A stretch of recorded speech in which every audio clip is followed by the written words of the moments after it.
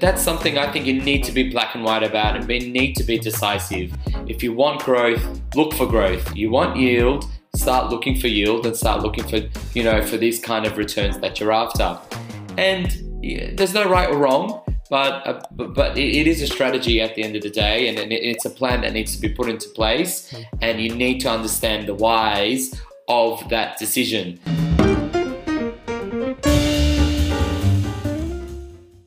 Hey everybody, Dominic Neshi here, and this is another episode of the Wealthy Podcast. I have Sam and Louis as always, and today we're going to be talking about why before what. This is, more of a personal topic. We want to chat about your reasons why behind making your investments and why you're working so hard to make money and create wealth. I'm looking forward to hearing what you two fellas have to say. So thanks for jumping on the show this afternoon. Our pleasure. All good. So tell me, fellas, why before what? Like, what has inspired you? Or what's the why behind a lot of your of what you're doing? Like Sam specifically, let me address you because I've had the pleasure of seeing a lot of the designs for your developments. I've seen some of your previous developments, and if people buy properties because they want to eventually retire. People do it because they want to have that passive income. And if you don't mind me sharing, you've bought this site, you're developing 3 townhouses, and you could just as easily have built, a bunch of little dog boxes and gotten the rent that you wanted, rather than spending so much time and effort to do this beautifully designed townies to achieve, your outcome. What's going on there? Yeah, sure. Look, it comes down to I think a personal preference in terms of having pride in the work that you in the work that you do. So these specific townhouses that you mentioned, Dom, are something that I'm particularly very anal about, because I want to provide some kind of sustainability homes, and something that's going to stand the test of time, as opposed to me just wanting the quick buck and selling and keeping and et cetera, et cetera. To me, I don't have to go and for example, floor to ceiling say tiles or marble walls or marble feature walls, et cetera, et cetera. I don't have to do that.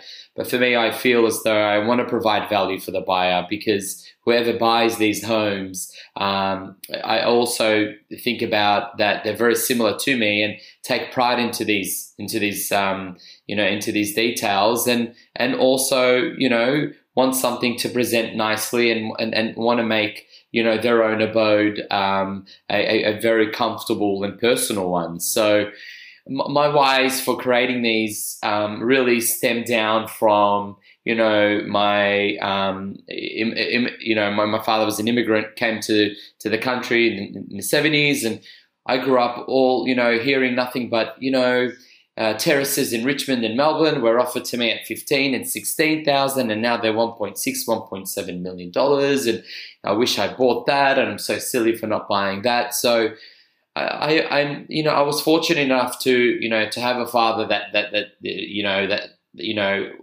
made a living, but also informed me of his mistakes. So my whys are wanting to take a little bit more risks than he did, and taking that leap of faith, I guess, and having some courage in making some good decisions and some good risky investments for myself.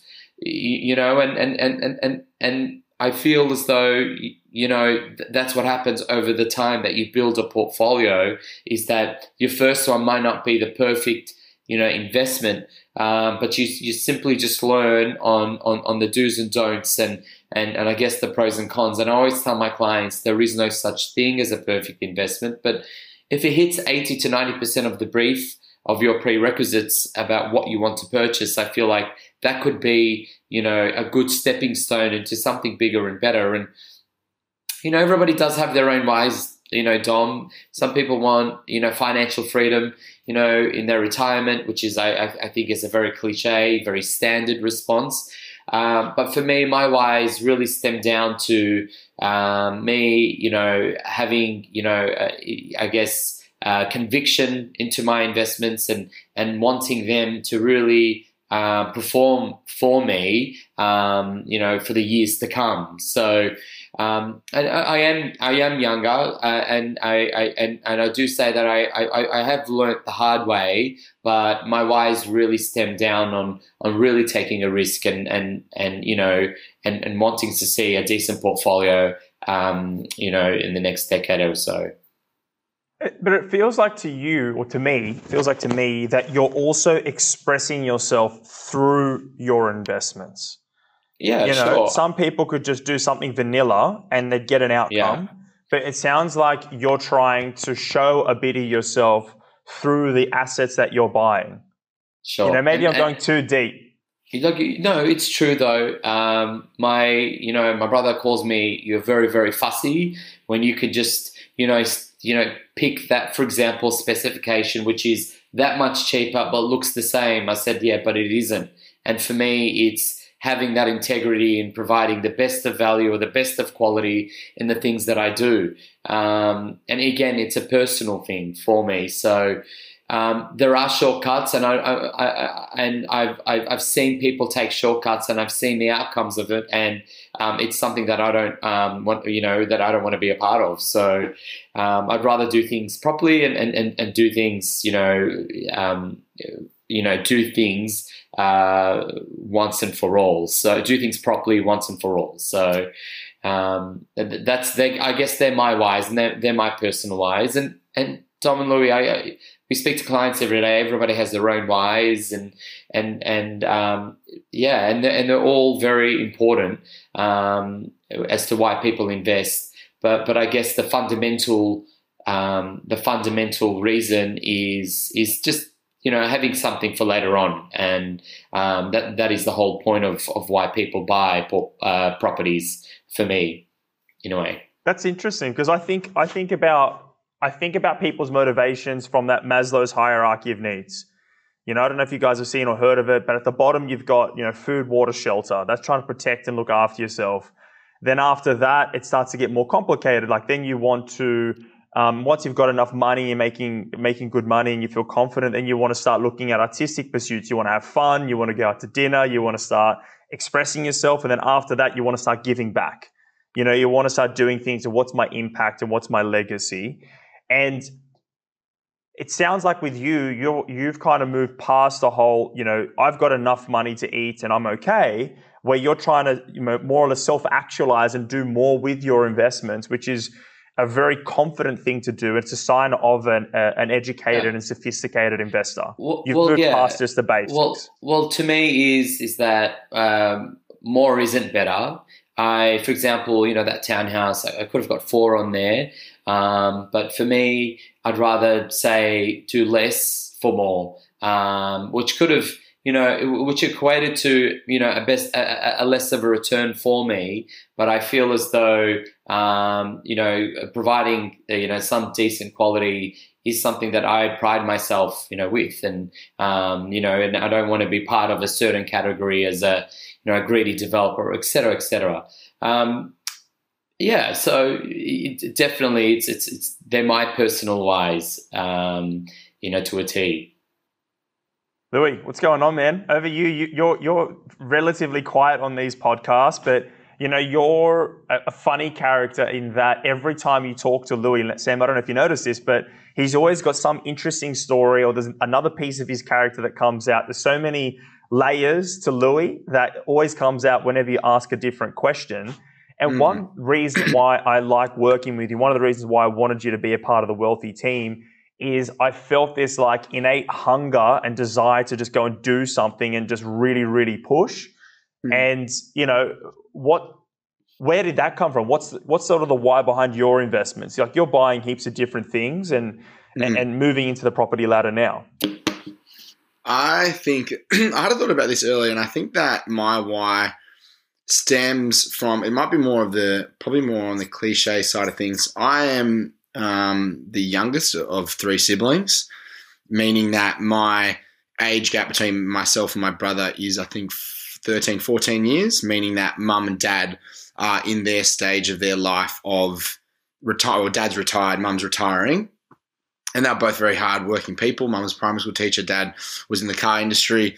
And I sort of came to a realization that my want was to be able to give back to them what they gave to me growing up. And my window of opportunity to do so is a lot smaller than maybe someone else's because of the age gap between my parents and I. So me being 20 now, Dad being 60, 63, I've got a smaller window of time to really push ahead, take riskier investments, and put money in the bank to then show them and provide them a happier retirement for the rest of for the rest of their time moving into, say, so they don't have to be worried about any more financial stress. They can live what they want, and everything can be paid for and provided for by me. But if I put that on me, I've got to really start making calls at a younger age, at me at 24, to start working hard, putting assets under my name, putting different investments into play, shares, I don't know, your cryptocurrencies, whatever, anything that I can turn into more money to essentially then provide for mum and dad and, and all my family, for, my future wife, if there ever be one, and the kids that come along after that, again, if there ever be them, and my sister and my brother and their family. But that's where my want for investing is to give back to them, and also to be able to have a stable sort of future in case anything happens to me as well. It's interesting you said it like that, because it does seem like when we talk about investments, you are a little bit more aggressive. You are a bit more, you're after the bigger returns. You want more growth faster. You're not looking for small bits of cash flow over a longer period of time. You're not a defensive investor. You're very aggressive, and you're about trying to make as much money as you humanly can as fast as you can. Yeah. And it seems like really understand that. It seems like get rich quick schemes, but I've seen too many times happen to people closely around me. Just don't take opportunities or don't take risks, and then in 5 years' time, it seems to say the exact same thing as, no, you should have done that 5 years ago. And so if I can take that and hold that into my own advice, I should have been doing stuff 5 years ago to what I was now when I was 19 years old. But if I can take that from older people, like a little bit older than me, like you two, or a generations above, like Dad or my brother, like then Peter. He's the perfect example. And so taking that on board, I think that if you press the button hard now, it's going to work out better for you. So I talk to people all the time that that want to go, I want to do two investments this year. I want to do this and this and this. And if you have the capability to do so, and you're more of the riskier type, then that's probably my style as well. And it's funny because you're in the instant gratification generation. So it seems like it's a wise approach. Everybody wants things now, and everybody is in crypto because they want that big lump sum overnight or whatever it is. But reality is investment return equals time. Yeah. So, but I just know. I know the quicker I get in, the quicker the rewards. Not more or less not like a time thing, but I always take the right word of advice from you, Sam, as well, especially that these investments, I know we talk about property market, rising in 6 months, or property market, or where we're going to be in the next year. But I still wholeheartedly think if we're going to invest in the property market, it's 10 to 15 to 20 years time.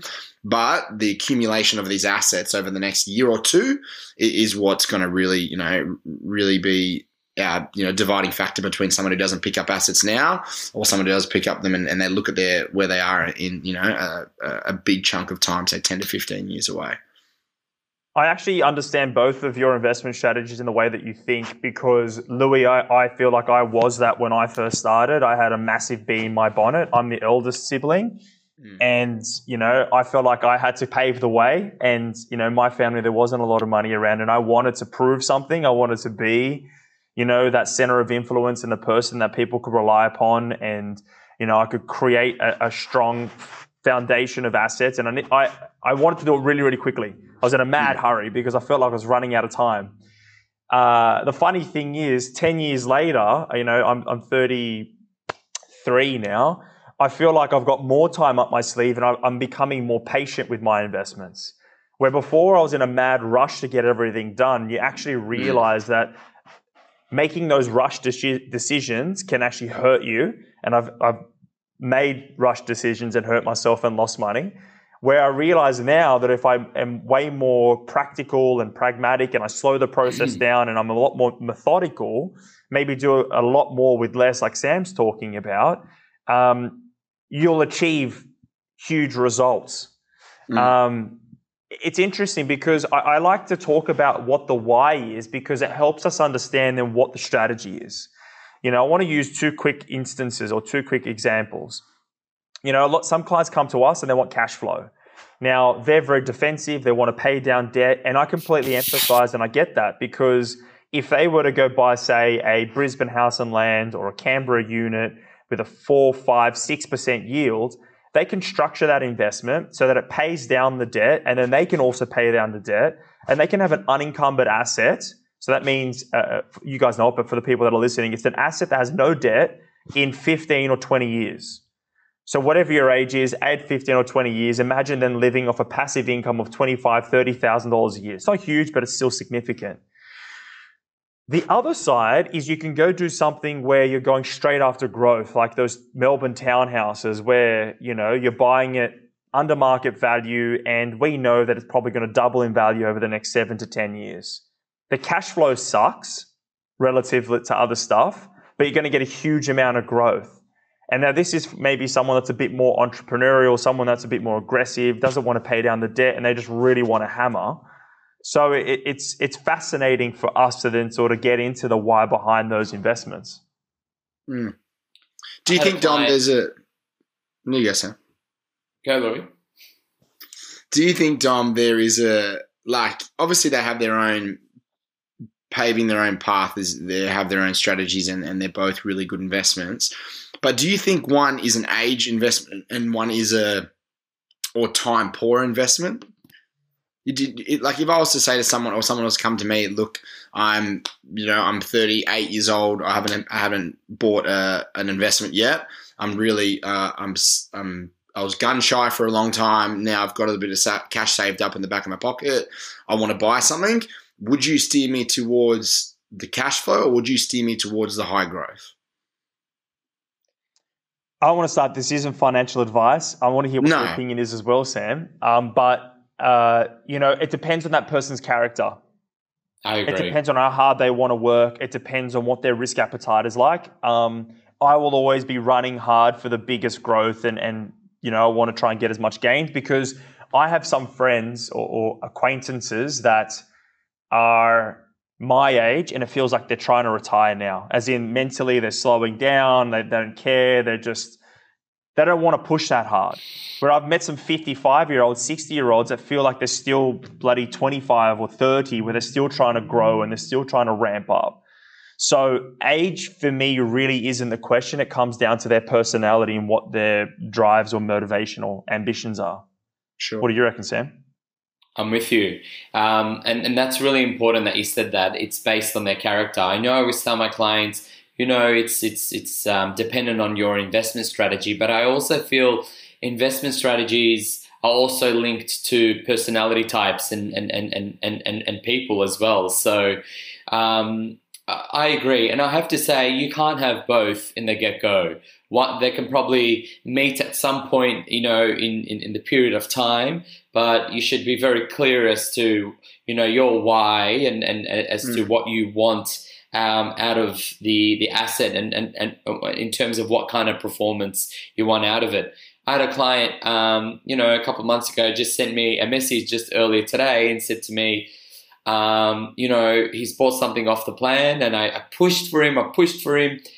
And he sent me a message saying, I'm really sorry. I was a very hard client for you, but I'm so happy that I made the decision, because he's already seen growth. And I have to say, he hasn't settled on the property, but there are others that have sold in the complex for a lot more, exact same square meters, exact same, kind of dwelling. And he was the kind of client that wanted everything. And I had to push him to a corner, say, you want growth or you want yield? And he said growth. And it worked for him. So that's something I think you need to be black and white about, and need to be decisive. If you want growth, look for growth. You want yield, start looking for yield, and start looking for, for these kind of returns that you're after. And there's no right or wrong, but it is a strategy at the end of the day, and it's a plan that needs to be put into place, and you need to understand the whys of that decision, because that will be, that will determine, your portfolio and the foundations of your portfolio moving forward. Completely agree. Great. Like why? We have some clients that, hey, I just want to be able to provide for my family. I want to have a passive income. I don't really want that much debt. I want to play very safely and securely. Yeah. Great. Yeah. Maybe we'll take smaller bites. We'll go smaller investments. Yeah, sure. High cash flow, pay down those assets, and then we'll take more slowly methodical steps. Then we have some other clients that are like, hell's no, I want everything today. Well, I had a client that said, I want growth. And I said, great. Well, this area grew by 8-9% in the last, say, 12 months. But it's also got a nearby train station. He goes, oh, a train station, that's too close. And I said, are you after growth, or are you scared? Like it really didn't make sense. So you need to remove the complete emotional factor out of it, and be concise and clear and firm on how you want to strategize your investment. Because like I said before, it generally is the foundations of the portfolio that you intend to grow. I'm talking too much. I think I should pass it on to Louis. No, that was my question. No such thing. Answered perfectly, I think, as well. How about you, mate? What are you looking for your next investment, Louis? Based on everything that you've said, what kind of orientation are you going to structure your portfolio? My goal is to pick up something in the mid-tier range, and I'm going to go, I've steered my strategy around growth to first off, because I'm probably more of the aggressive, riskier type. I don't really mind if it's putting a great yield in my pocket. I know that if I pick the right asset at the right time, it's going to grow faster than than a lot more than the money that's going to be putting into my pocket each week. And it means that if I have to work harder and put more money in my own pocket from working hard, then I can service the debt, the interest itself. Then I'm probably going to go for something that's going to have a potential to grow, rather than the yield play to start off with. But that's just that. Again, that's just backing on my personality type. So I'm looking to pick up something like that at the end of the year. That makes perfect sense. Okay, well, look, I really do believe in that. Growth strategies are the way to go for if you want to create that equity, and if you're feeling like you can shoulder the weight of the expenses for that property. And then, certainly I understand, like Tiffy and all her clients, they really, really love cash flow strategy, and that makes a lot of sense to me as well. So I see it on both of those, but then again, we're bringing you back to that why and what's driving you, and why are we making those investments? And it's hard for us. We say to clients, don't use your emotions when making your decision, but the why is what's driving them in the first instance. The emotions, what's driving them to go buy. Emotions causing them to save the money. Emotions causing them to go and work their asses off.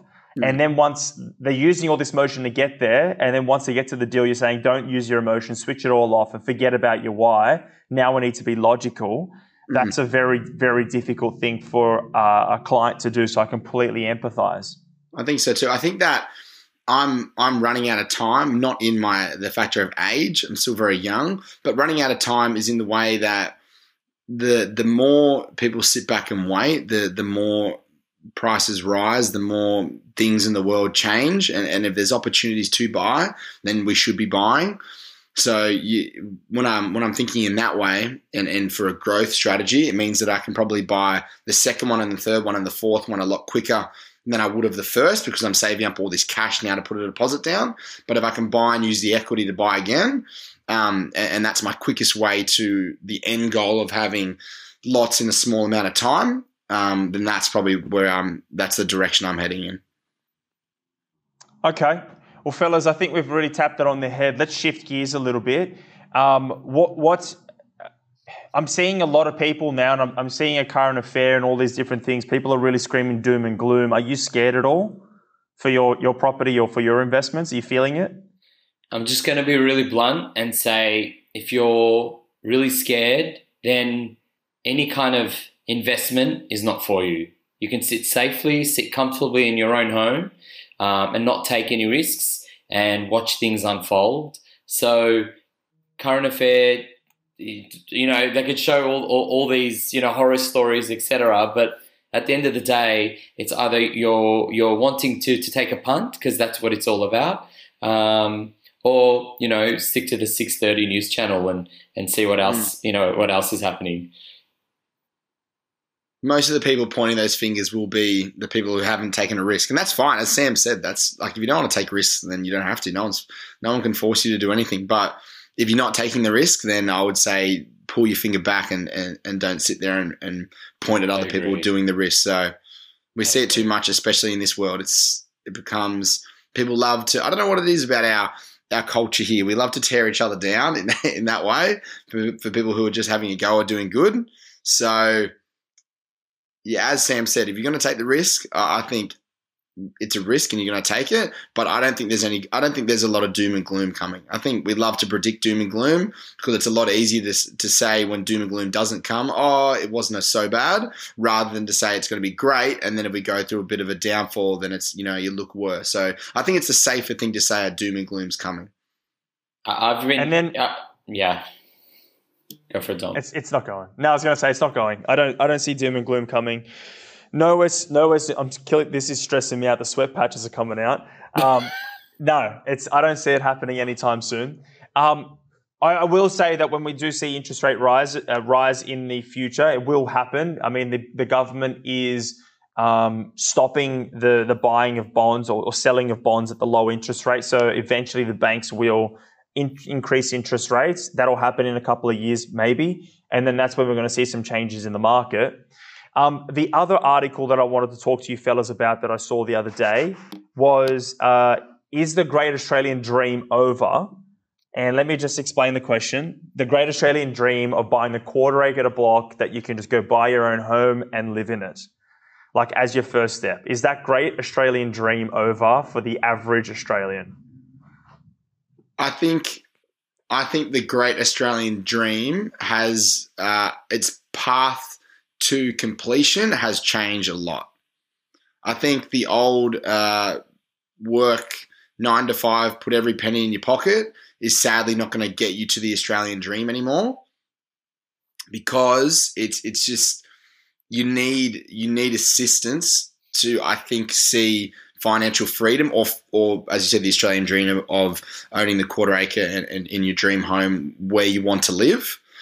I think that to get there, there has to be a new path taken, and we can't be following the path where the Australian Dream was created in the 80s.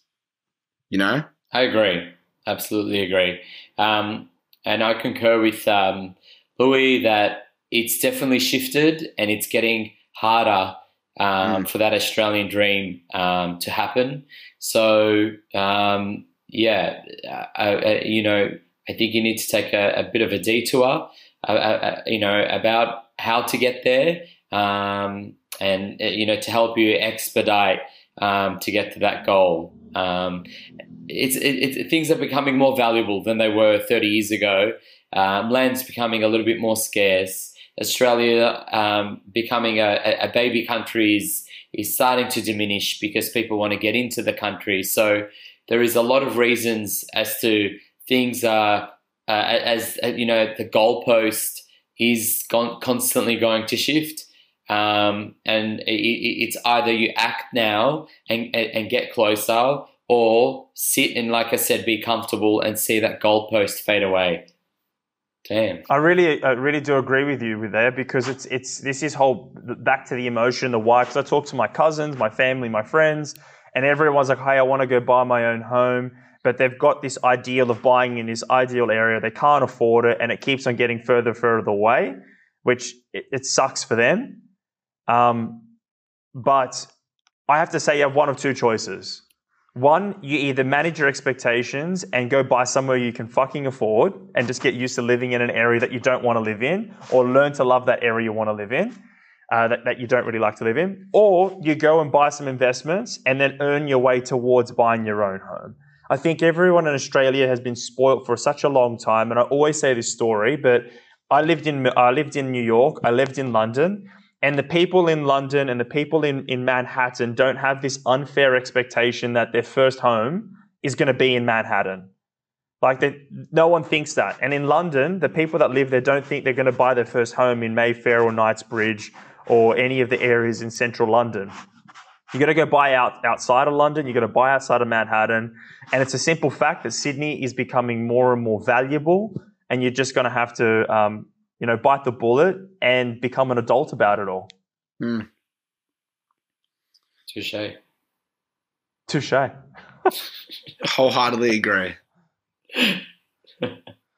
Oh, that's my ramble. I think I watch too much TV in these news shows. Final message to listeners, Tom? Final message. I think that people are scared. They've got the fear of missing out is out there, and that's legit because a lot of the good deals are now already gone. They've missed out. Their fear of missing out is legit because they've missed out. But there are some really, really good investments out there. It's just not what they're trained to think.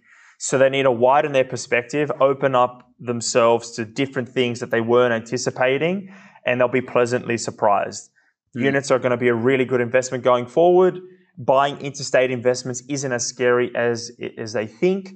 And, going and talking and getting advice isn't a sign of weakness. Just let your guard down and take advice from good people, and they'll be pleasantly surprised. That's my big message for people out there today. You too? My final message would be, I don't want it to sound like we're preaching to 100% of the population. If you don't want to listen about investing, or if you don't want to think about property buying, or you're not interested in it, don't listen, don't comment, just put it aside. If it's not your interest, then it's not your interest. Mum taught me from a very long age that other people have different interests to you. It doesn't mean they're not cool, or doesn't mean they're not the same as you. They just don't like what you like. And I thought, okay, that's fair enough. So if you don't want to listen, don't. But also don't be afraid to ask questions if you are interested, and then don't shoot the people down who are having a go. That's it there. So if you don't want to listen, don't want to listen. But don't talk to, if your friend wants to listen and wants to explore investment options and talk about different things, then there's no harm in doing that, and I encourage it highly. So, but don't bring other people going out there having a go at different little things if you're not into it yourself. That's me. I like that. It's very encouraging. It's very comforting, actually. But so in a nutshell, Louis was just saying, if you haven't bought anything, don't discourage others of buying. That's really about it. Got nothing constructive to say, don't say it at all. Say nothing. Yeah. I won't add to that. I think I'll be on board with both your conclusions. Towing the line today. That's unlike you. Come on. Well, guys, as always, I really enjoyed catching up and talking with you. We have these conversations in the office, so it's good that our friends and family and our clients and customers and viewers and audience get to listen to it. All of you out there, we love your support, and thank you so much for leaving comments, even if some of it's not that nice. We'll still take it, and we'll come back to you. Love you all. Love you all. Have a great week, and we'll see you all next week.